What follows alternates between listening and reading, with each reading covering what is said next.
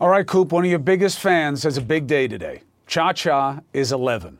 And not only is she 11 years old today, going on 19, but she let me leave last night to get ahead of the storm and come to the city, even though that meant I would miss her actual birthday. Oh, wow. Good thing we had a couple of days of pre-shopping. I should have pulled Uncle Anderson into that. But I'm sure she likes you better than me, so I just... Well, happy birthday, Cha-Cha. There That's you awesome. go. All right, Cha-Cha, it doesn't get better than that. The man himself. I love you, Cha-Cha. Anderson, I love you too. Thank you, brother. All right, I am Chris Cuomo, and welcome to Primetime. Family first, right? Family first. But your family as well, and I have some new insight for you. We are in a two-front conflict right now, all right? The first front is the battle within the GOP. I say it's first because it has a huge impact on the second front, all right? So the party of Lincoln is looking more like the gang of Wilkes Booth right now, right? Why can't Senator Cruz or Rubio or House Minority Leader McCarthy, why can't they lead and say this? Loony lies, conspiracy theories are cancer for the Republican Party and our country. Somebody who suggested that perhaps no airplane hit the Pentagon on 9/11, that horrifying school shootings were pre-staged, and that the Clintons crashed JFK Jr.'s airplane is not living in reality. This has nothing to do with the challenges facing American families or the robust debates on substance that can strengthen the party. Now, I would wager every one of you agrees with what I just said, but you have not heard this from the majority of GOPers in Congress. Here's the question. Is that about to change? Why might it change? Because I just read a quote from Senator Mitch McConnell. He's the guy who just said that. He just said it. The media is amazed at his amazing candor. Seriously? One, he's stating the obvious. Two, the only amazing thing is how long it took. And yet, relatively, he's ahead of the curve. Because what is truly amazing is that there is a Retrumplican who actually thinks Democrats drink the blood of babies and that QAnon kook got put on multiple committees as a reward. Then this Taylor Greene speaks with the ousted former president and comes out emboldened, saying she'll never apologize for conspiracy craziness. The question is, will McConnell win this time? Will he cause a move in the caucus to reject the radical and reintroduce reality? And the bad news is he tried that and lost on impeachment. And he turned tail, as he will do, man. When I say pet the snake, I mean it. This is the wiliest of the wily. So if he's saying this, maybe he sees advantage in it. Then again, let's see if he starts saying, well, not all baby blood conspiracies are bad, and then we'll know that the festering continues. But we have to examine it because what's happening in that party is key to the second front that President Biden is fostering. He's trying to move some Republicans back to reality tonight himself. He had a big meeting at the White House tonight, and he did 10 GOP senators a solid just now. It was his first office meet in the Oval, and it was with them, and it was for 2 hours. Now, many came away reporting, well, but there's no deal, so I think it's the wrong analysis, okay? I'm told by both sides they knew they weren't going to get a deal. Biden wants $1.9 trillion. The GOP may get close to half that number. The meeting was about something else, and Senator Susan Collins put her finger on it. It was a very good exchange of views. I wouldn't say that we came together on a package tonight. No one expected that in a 2-hour meeting. But what we did agree to do is to follow up and talk further. Look, I know everybody's tired of talk, but we've got to get to a better place, right? Here's the if. If Biden can get 10 or more real Republicans to do deals, the Senate can keep the filibuster, right? Why is that good? Look, I'll talk about that another night, okay? I have very distinct analysis on where the filibuster came from, why it's always been a malignant force in that Senate, and why it certainly is now. But a lot of the Democrats want to keep it, and certainly the Republicans do. So if you get this group of Republicans to be open to doing deals, you can keep the filibuster. And you maybe avoid all-out opposition again. And maybe, just maybe, Biden can move the culture. Two problems for him. An identity crisis, as I've been saying, on the right, and promises to go big on the left. On his own flank, you got Schumer and Pelosi laying out the groundwork today for passing relief without any Republican votes, using a budget reconciliation shortcut.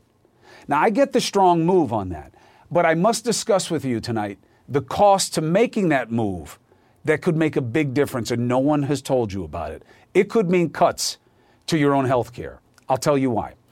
But also, the Democrats moved unilaterally today on that poison influence on the right.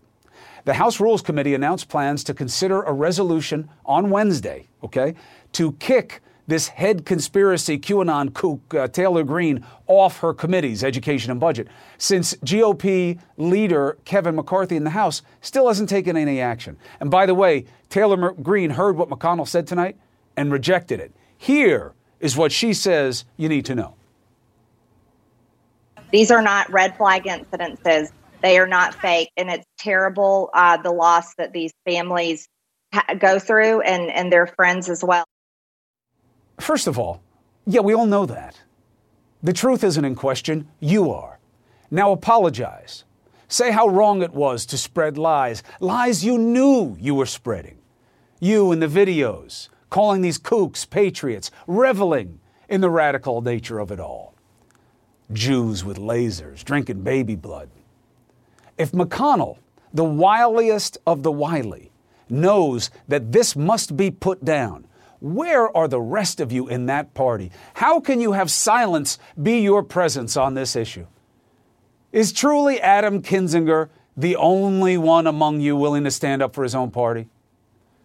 And I must insist, there is a price to what you're doing, what one of your own once called pusillanimous pussyfooting. Remember that back in the Nixon days? Not only are you hurting the ability to deal with the pandemic crisis, but you may have created another, my brothers and sisters. You released the Kraken. You opened Pandora's box. Pick your metaphor.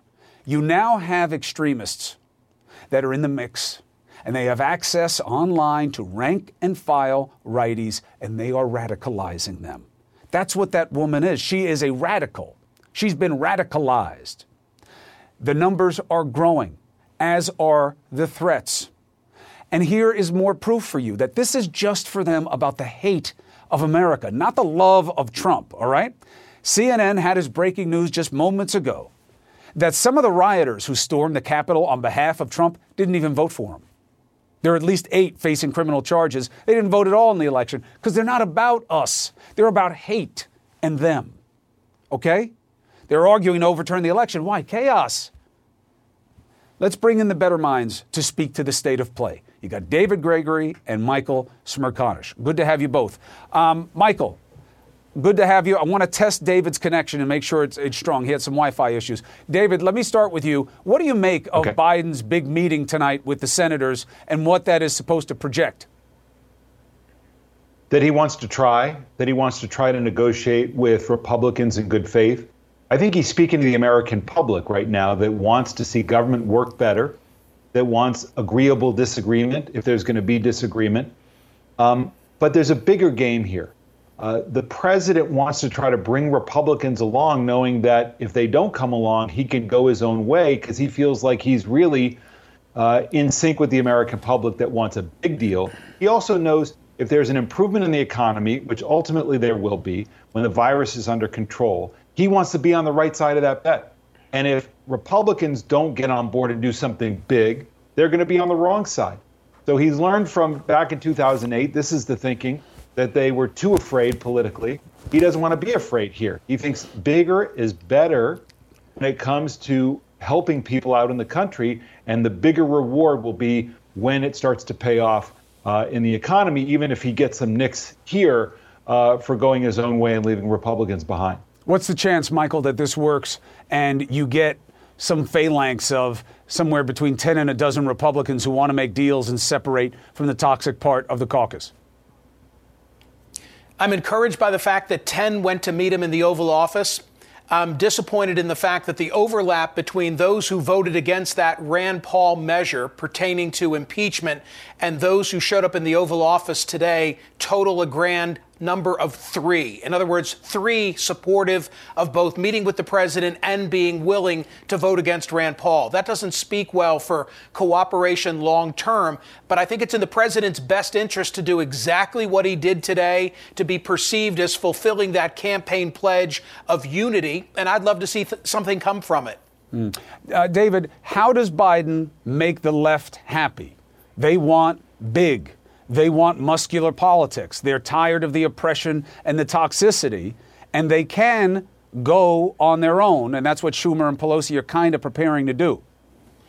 Yeah, look, they want to go big. I think they're tired. I think liberal Democrats feel like their leadership has gotten played, that they don't play power politics the way that the Republicans do, the way Mitch McConnell does. And they believe, as an ideological matter, in the full power of the federal government to help the most people, particularly during a pandemic. That's what the left wants. And look, Biden is delivering not only on this package, but on executive orders, on the ordering, the sequencing of issues on equity, climate change, down the list. He is delivering for the left in terms of what they think are priorities. He wants to be seen as trying to do what he knows how to do, which is negotiate with Republicans. But on this one, I think he won't hesitate. I think the bigger play here is that when the economy gets better, he will be seen as having done something big because he's willing to negotiate on some of the margins here, maybe even on the minimum wage, maybe on who gets checks, what the threshold is. But I think he's being told, we know this by his Treasury Secretary and others, the economy needs stimulus of such a magnitude to make a real difference. There's a problem, Michael. I'm sure you're aware of it, although I'd love to catch you not being aware of it. If they do it by reconciliation, there is other legislation that triggers automatic cuts for any spending that will increase the deficit. So if the Democrats push it through by reconciliation, some of those automatic cuts happen to Medicaid and Medicare. There will be a price for forcing it through that way. How does that play? Well, I think that's the reason why you saw the president go the extra mile and spend so much time with the 10 folks who came over to meet with him today. I would just add to what David said by saying that any risk of alienating some on his left flank for the reason you've just articulated is outweighed by the president cutting a deal and trying to placate those 10 Republicans. He's far better served. I think the country is far better served if he can get it done through a conventional vote than through reconciliation for the reason you've identified. Yeah, I think that, you know the old expression, hoisted on your own petard, where your own bomb blows you up? I love the power move. I didn't like the way they were negotiating with McConnell on the power deal. I thought it made him look stronger than he should be. However, there is a price to going it alone in this situation. Now, David, what are we to make of McConnell? He comes up here, throws the only straight punch at a QAnon person that we've seen from the party in leadership, and he says Liz Cheney was brave for what she did with her vote on impeachment. He says nothing by accident. What's the play? I'm going to stick to where I've been, the last time on this program. I think he is trying to lead with some example. He's not going to, this is not the hill he's going to die on, politically, but he's going to set an example that he hopes other people will follow. He is not going to take part in trashing Liz Cheney, a conservative. And again, the notion, John King pointed this out on our air earlier today, that Republicans are spending more time trashing Liz Cheney than they are this QAnon congresswoman. Mm-hmm. That's ridiculous. That makes no sense. And so McConnell wants to show some adult leadership where he can and hope that some others might follow, because he does not want Trump to play this king role or kingmaker role out of office. I mean, that's why I think, look, the former president gave him an opening, Michael. Last word to you. But her meeting with him, the QAnon lady, coming out of there afterwards, emboldened. I get why certain people on the right and certain things that play to white fear, Republicans have to be careful about alienating. But QAnon can't fit in that mix, can it? She's a symptom She's not the problem. I think you've got to go deeper here and say, what is it about the 14th congressional district in Northwest Georgia that would cause people to vote for her? And Chris, there was not a Jekyll and Hyde that took place here. True. She ran as the person that she is. And consequently, we've got to say, like, what the hell is it about that constituency that would know these things about her and vote for her nonetheless? You had a good interview, by the way, with the guy who ran against her. Can they see that? Can people go online?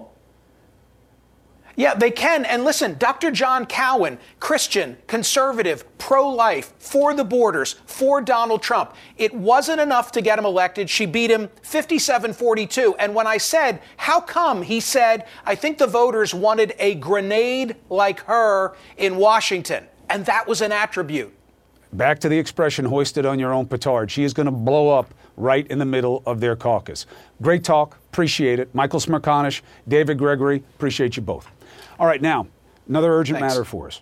The nation's top infectious disease expert is sounding like a weather forecaster, okay? Did you hear what his COVID prediction is for the near-term future? Listen to this. I see that Hurricane 5, Category 5 or higher, 450 miles offshore. And, you know, telling people to evacuate on that nice blue sky day is going to be hard. But I can also tell you that hurricane's coming. What is he talking about? What's the hurricane? Who needs to pay attention? We have the chief doctor with answers about what our future is going to look like and why. Next.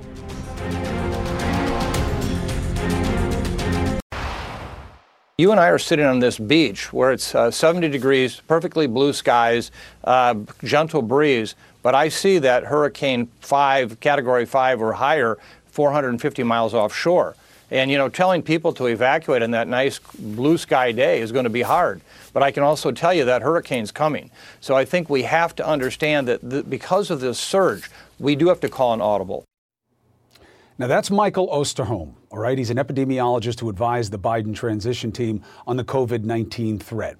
Now, I got to play with his metaphor. I think he means to say we're in the eye of a hurricane. We had that front wall come through, all these cases, all this disaster. But now, is there a backside? And we know in every hurricane there is. It's about how strong it is. Is that true here? Is it an apt metaphor that we're facing a huge surge of viruses from what's called these variants? And on that score, did you hear about the news from South Africa? That's bad for all of us, even people like me. Let's get some perspective from Chief Dr. Sanjay Gupta. Doc, do you agree with Dr. Osterholm? Yes. Do you believe there's something of that kind of scale coming because of the variants? Yeah, I mean, I think we're going to see a lot more cases because you have a lot more, just a much more transmissible variant here. So many more people will become infected. I think the question is going to become, is that going to lead to the corresponding, a few weeks later uptick in hospitalizations and the corresponding few week uptick after that in deaths? I don't know that we know that yet. It's certainly clear that if it's more transmissible, more vulnerable people may get infected, and that could lead to a problem. But it's not clear that this is overall that the variant's any more deadly or any more lethal. So that's what we're playing with. You got the vaccines out there. There's a lot of hope around that. We got to get those people vaccinated as quickly as possible. Could it lead to the situation where even if people are getting infected, maybe they're just developing more mild or moderate disease, but not the more severe disease? So that's really going to be the big question. Good news, bad news. Good news is you wear a mask. You are careful about where you go. You play on the safe side. The risk goes down tremendously. It really is in our control. It always has been, and we've been failing all along. The bad news, the idea that we're a vaccine away from even this South Africa variant going away is not helpful from the numbers. You have a full screen for us of what we're learning about how stubborn this variant is, even to vaccine. Yeah, so we could put up those numbers, and let me just emphasize the point that you just made about the masks, though, as well, Chris. I mean, you're right. We talk about the vaccines. We've always put all our eggs in the vaccine basket. That's our culture. Masks would make a huge difference, and I would say especially high filtration or N95 masks. If we wore those regularly whenever we're out in public, we'd probably have a much quicker sort of impact on this pandemic. But that aside, Chris, to your point, you take a look. This sort of tells the story. The vaccines still are effective against these variants, but not as effective as they are against the more dominant coronavirus that's circulating right now. Novavax, we see that data starting to come out. 60% effective against the South African variant. That's 2B data, so we're going to see bigger data set. The Johnson & Johnson one's the one that we're really paying attention to. Across the board in the United States, 72% effective against moderate disease, but 57% against South African variant disease. The good news there is that if you look against severe disease overall, whether it's the variant from South Africa, the UK, Brazil, or what is circulating predominantly here in the United States, it was 85% protective against people getting really sick, going to the hospitalization and dying. That's why I was saying earlier that what is the real metric that we're looking at here ultimately? How many people are becoming infected, or how many people are actually getting sick and requiring hospitalization? I think we could still potentially see a significant impact on hospitalization and severe disease if we can get people vaccinated fast enough. And that's still been a little bit of the issue. Last point. Fauci spoke about people in South Africa experiencing high rates of reinfection, meaning even someone like me. And I got to tell you, I heard this from people in France, too.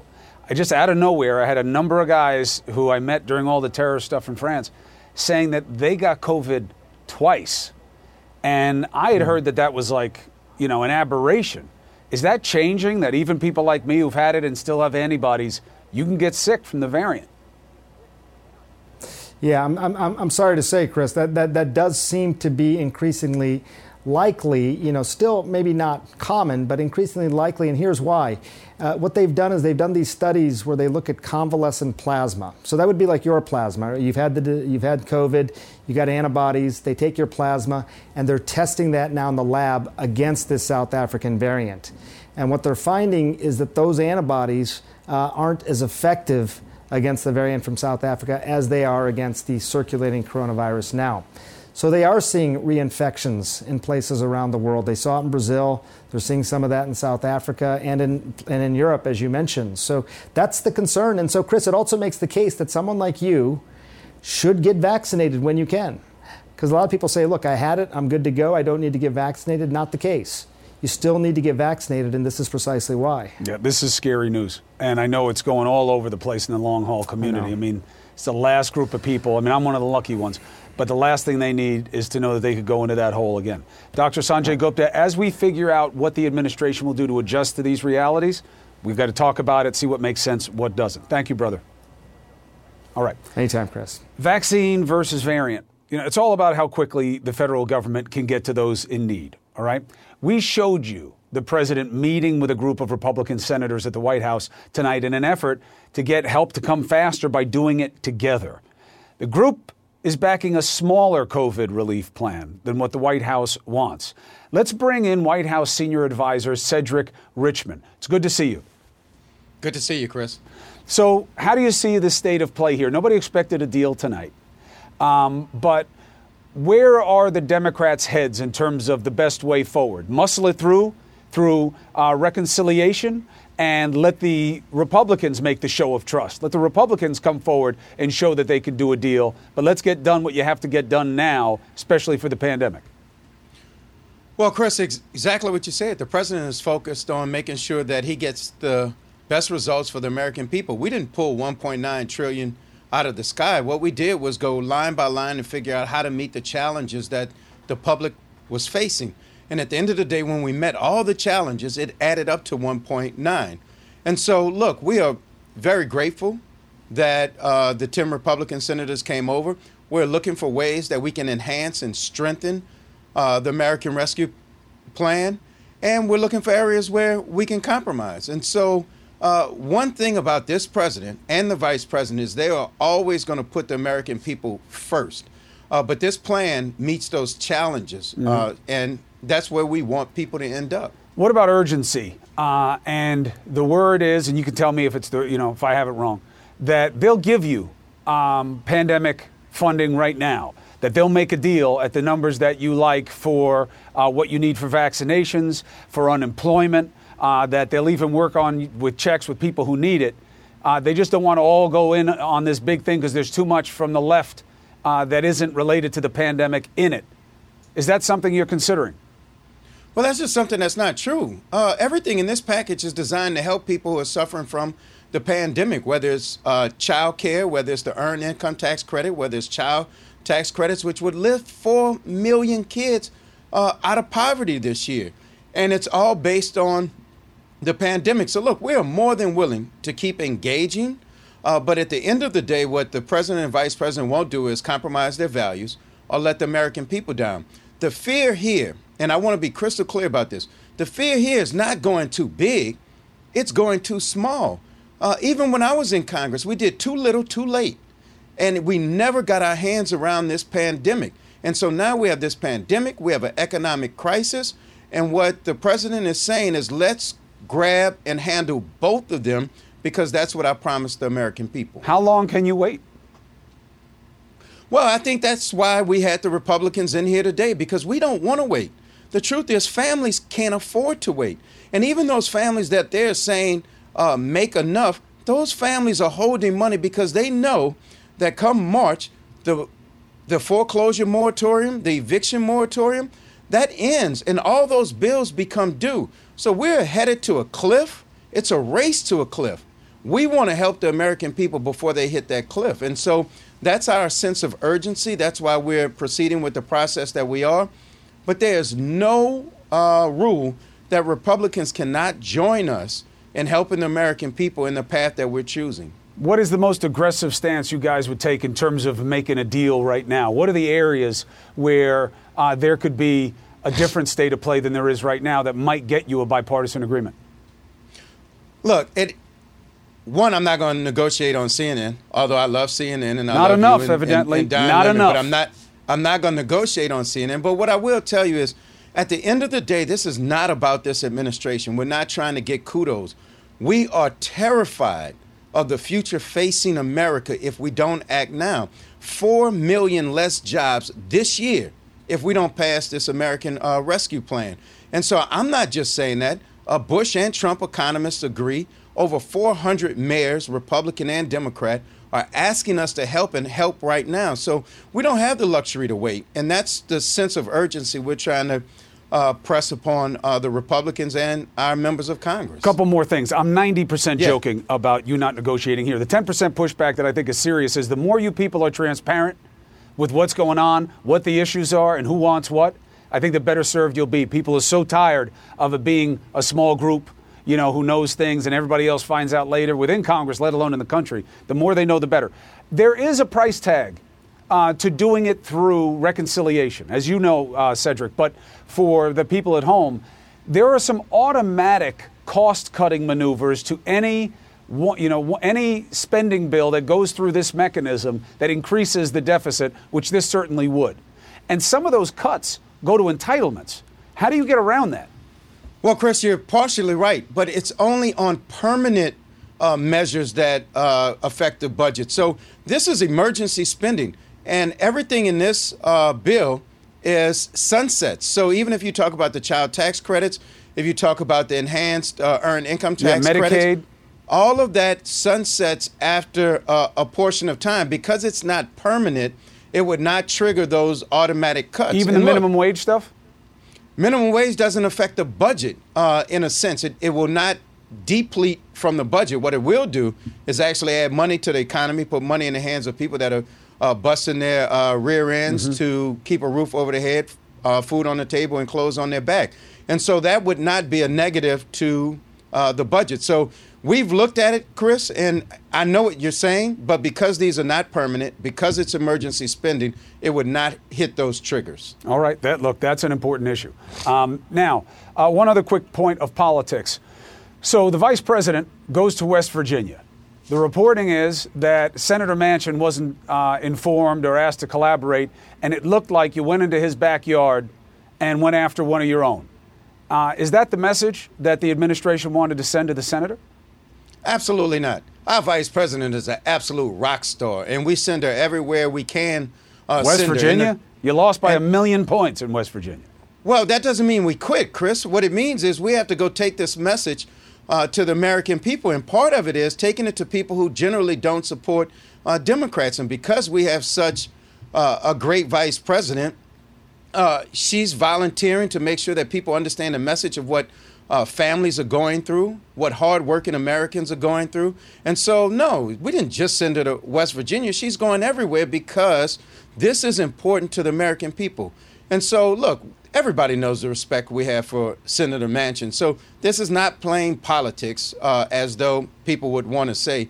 This is us putting our best foot and our best people forward, and the vice president is absolutely one of them. Cedric Richmond, I appreciate you coming here and making the case to my audience. You have an open invitation. The more we hear from you guys directly, the more people know what they're dealing with, the more we can test power, people can get to a better place. Appreciate you for taking the opportunity. Well, thank you, Chris. All right, be well. Good luck doing the people's business. All right, so one of the big obstacles to Cedric Richmond and everybody else in the White House trying to get stuff done on the pandemic, et cetera, is the impeachment. Look, I mean, they didn't cause the problem, but they have to deal with it. The trial is creeping up, and the defendant's legal team literally just fell apart. They literally just left. Once again, when it comes to Trump, we've never seen anything like it.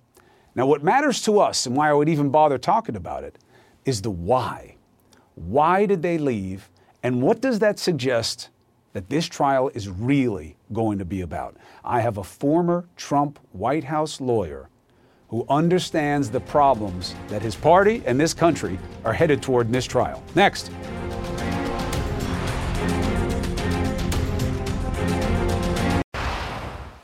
All right, we're learning more tonight about what this trial is going to be about, okay?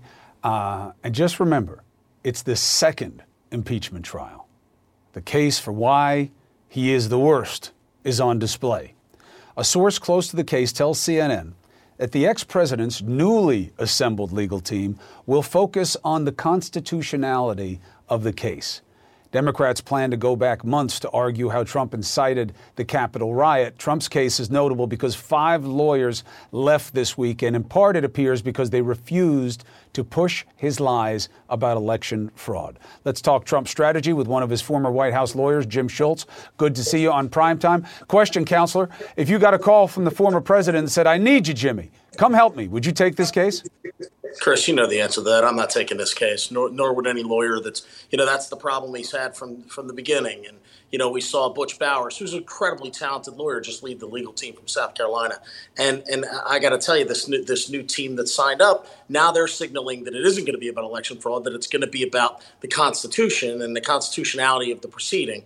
I'm heartened to hear that that's going to be their argument, and they're not going to perpetuate this false narrative of election fraud overturning the outcome of the election. What does it mean that men and women who get paid to make arguments walked away, but that the elected leaders from your party in Congress who raised their hand and take an oath will not go after the arguments about the election fraud the same way? Look, I think everybody should be looking at the election fraud issue through the lens of, look, it was a false narrative. And I think we should be moving away from that narrative, moving towards the things that we need to do for this country. I think, paid lawyers, they're going to stand up and make it. I hope that Bruce Castor from Pennsylvania is getting a good retainer on this thing and got the money up front, because I think it's very, very, it's important that people have counsel. And Bruce has decided to take on this case, and I understand that. But I'll tell you, it's not something I'd want to take on. You really believe that on the, relatively the eve of this trial, that the former president met with that QAnon kook and she came out of there emboldened saying Trump's got my back? Why would he send that signal to a party that is in complete disarray because of that element? Look, the one thing he has going for him going into this trial is that he had 45 folks say that, we don't believe that they don't believe that this proceeding is constitutional. You start getting into things like that, people start scratching their head and thinking about how they're actually going to vote. You start talking about false narratives and election fraud, people are going to start thinking about how they're going to vote. When folks start asking, what'd you know and when did you know it, people are going to be questioning their votes. And I think as it stands today, the president stands to be acquitted and not convicted before the Senate. But that could change on a dime depending upon how this narrative plays out. Remember, this is a political proceeding. This is not a legal proceeding. So the politicians are going to do what they feel is in the interest of how it's going to play back home for them and the political implications of what they're going to hear during this trial. So I wouldn't be so sure and so confident if I were former President Trump going into this trial and pulling stunts like he did this week. What do you think happens in the near term with your party in terms of how it deals with what's within the ranks right now? Look, I think the party. I've always said I am bullish on this party. I think we've got a bright future ahead of us. The best thing we have going for us is the agenda of the Democrats coming in that just came in and come into this Congress. They have everything now: the House, the Senate, the presidency. It's on them. I feel good about 2022 and taking back the House in 2022. We only have a 5-vote margin. So look, I think this party has to really look back and learn from the mistakes that it made over the last number of years of this presidency and move on and get back to lower taxes, good government, taking on China, all the policy initiatives, quite frankly, that were taken on during this administration that Americans voted for Donald Trump to begin with in 2016 and voted again for him, a lot of them in 2020. I don't think they voted for a lady who's saying that Jews are shooting lasers from space to create fires. And I can't believe how quiet McCarthy has been on this. McConnell spoke up. Let's see if they follow suit. People in your party angry about everything except QAnon. Jimmy Schultz, thank you for the legal analysis. Appreciate you, brother. Take care. All right, GameStop. GameStop's a metaphor, right? Little guy versus the big guy. How the system will protect itself and who's going to pay. That's going to apply on a lot of different levels, all right? This is getting into very precarious territory, stretching into a second week, much bigger than a business story. My next guest thinks that this is all about Wall Street chaos as a crime story. He says what's happening on the street is a robbery. Who is it? The founder of Barstool Sports. Why he's so fired up. Next.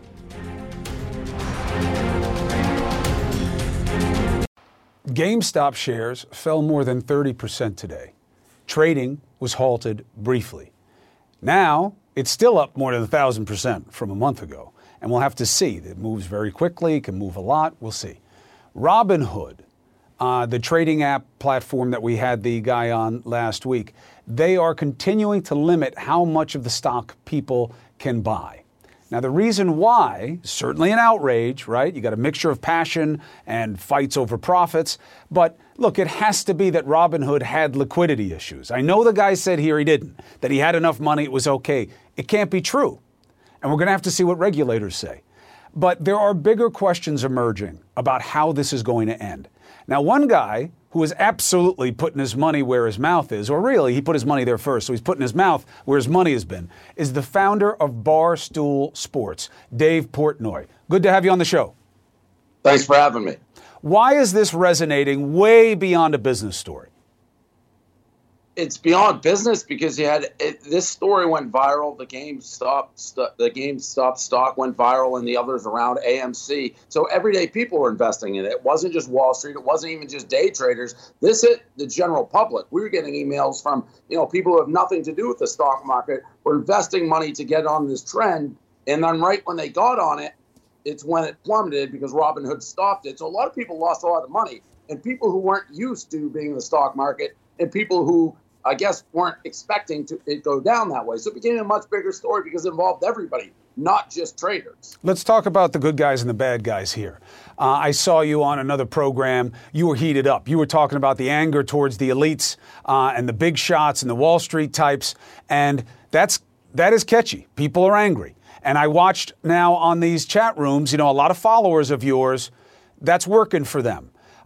What is your message about the anger and people going and investing in big groups to fight off the elites? What is the message there?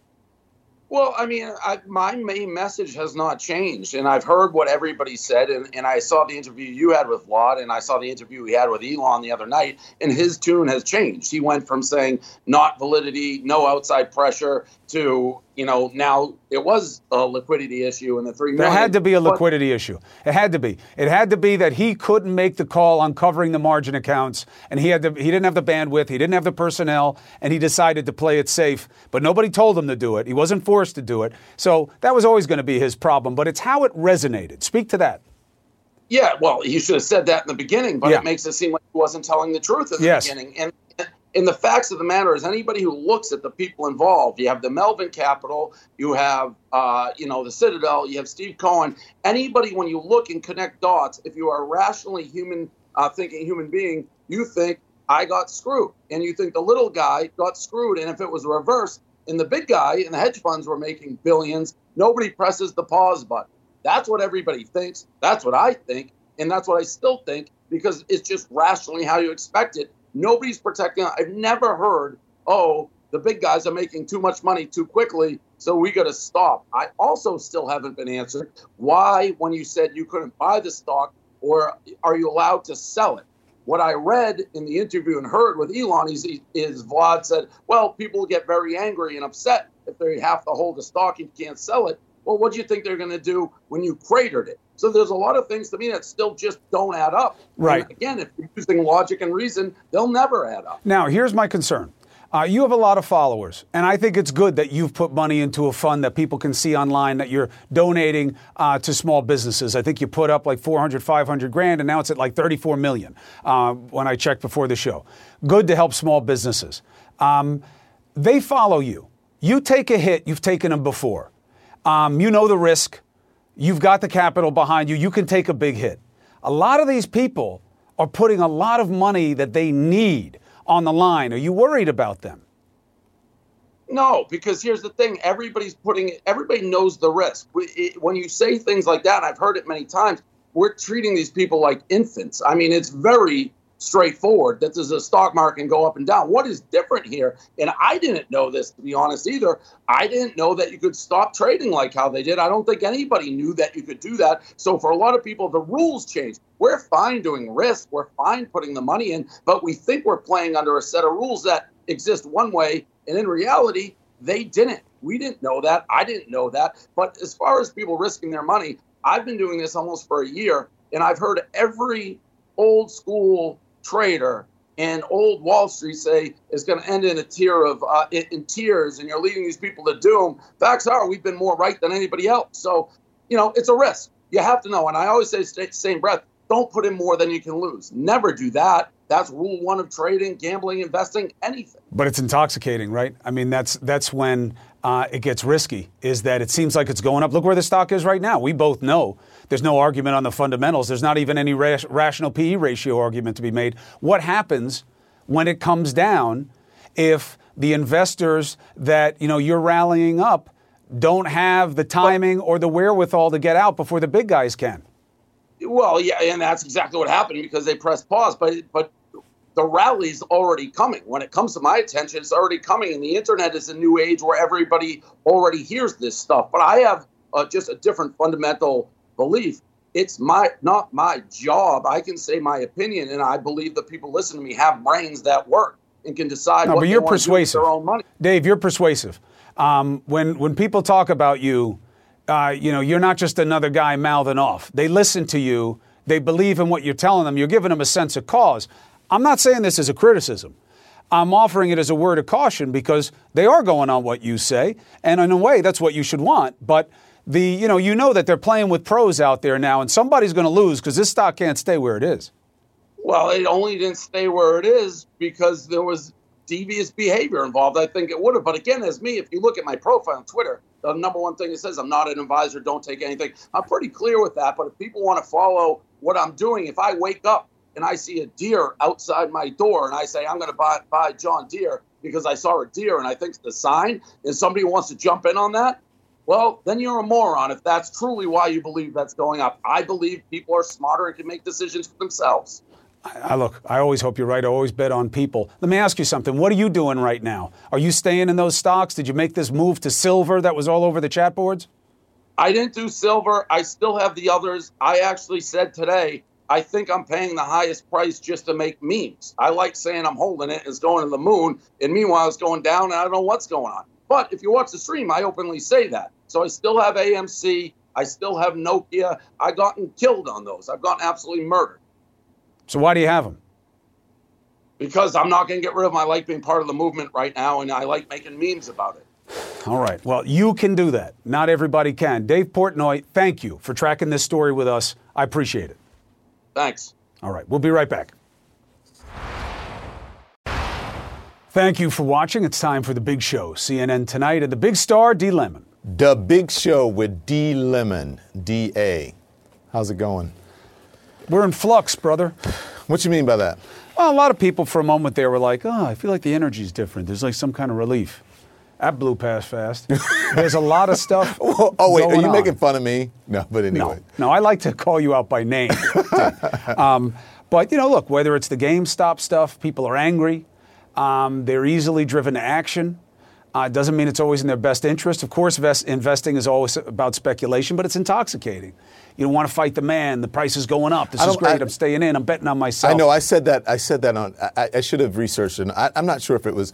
That's what I said when we talked on Thursday, but I'm not so sure about that. Do you know who Scott Galloway is, a professor? I've been following him, and he talks about that, and I think it has a lot to do with bro culture, and I think that it's a lot more nuanced than we think, and I think it's a lot of people who are online trying to get rich quick. That whole like against the man thing, I think that's a great narrative to spin. I'm not exactly sure that is what it is because as we know, listen, you used to work in finance, didn't you? You know it's going to go back to the fundamentals no matter how hard you try. And to a certain degree, I'm just worried about when that happens. Yeah, there are going to be very few people who are going to get rich quick, right?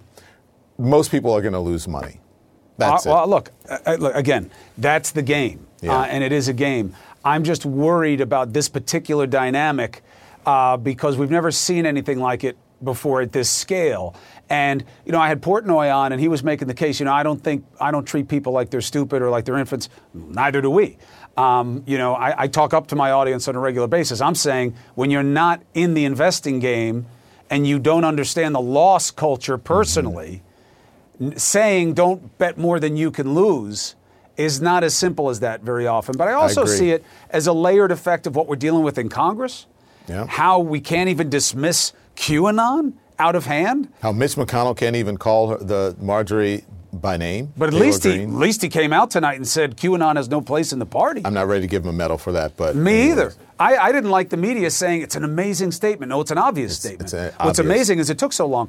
But what's more amazing, Don, is he's in the minority. He's in a distinct minority in his own party of people who've come out against her. Yeah. The former president just met with her, and she said he has my back.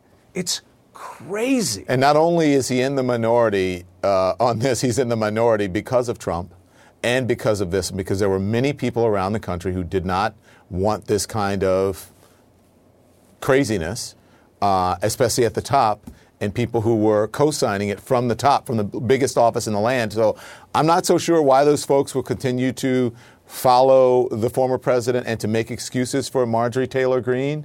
But I think it's at the detriment of not only their reputations and their legacies, but also at the detriment of the Republican Party and the detriment. Guys, we're worried about country. Antifa and what they can mean in their ugliest manifestations, and they're quiet about this. Yeah. Listen, Antifa does, things that are wrong, but some people, these guys sometimes criminal, and you got to call it out. They fall off a skateboard, and it's Antifa, and they blame the insurrection on Antifa. It had nothing to do with it. But I'll tell you what, it's become the boogeyman. I'll tell you what. My last point is my beginning. The crowdsourcing when it comes to GameStop and that, I get it. We'll see where it goes. I'm worried about it. Yeah. I already know the answer of the other crowdsourcing that's happening right now, and it was the released Kraken, the opened Pandora's box by the Retrumplicans. Yeah. These extremist groups now have access to rank and file Republicans and independents, and they are radicalizing like crazy. You talk to anybody in the business of tracking them, they've never seen open dialogue like these hate groups are having right now, and they're catching on like fire. The reason that cliches become cliches is sometimes is because they're true. You cannot put the genie back in the bottle, and that's what Mitch McConnell and those folks are trying to do. Not going to happen. Thank you, sir. I'll see you soon. D. Lemon, I love you. I love you too. We all do things our own way. And since the way that each of us sleeps is unique, you need a bed that fits you just the right way. Sleep Number smart beds make your sleep experience as individual as you are, using cutting-edge technology to give you effortless, high-quality sleep every night. J.D. Power ranks Sleep Number #1 in customer satisfaction with mattresses purchased in-store. And now, the Queen Sleep Number C4 smart bed is only $1,599. Save $300, only for a limited time. For J.D. Power 2023 award information, visit jdpower.com/awards. Only at a Sleep Number store or sleepnumber.com.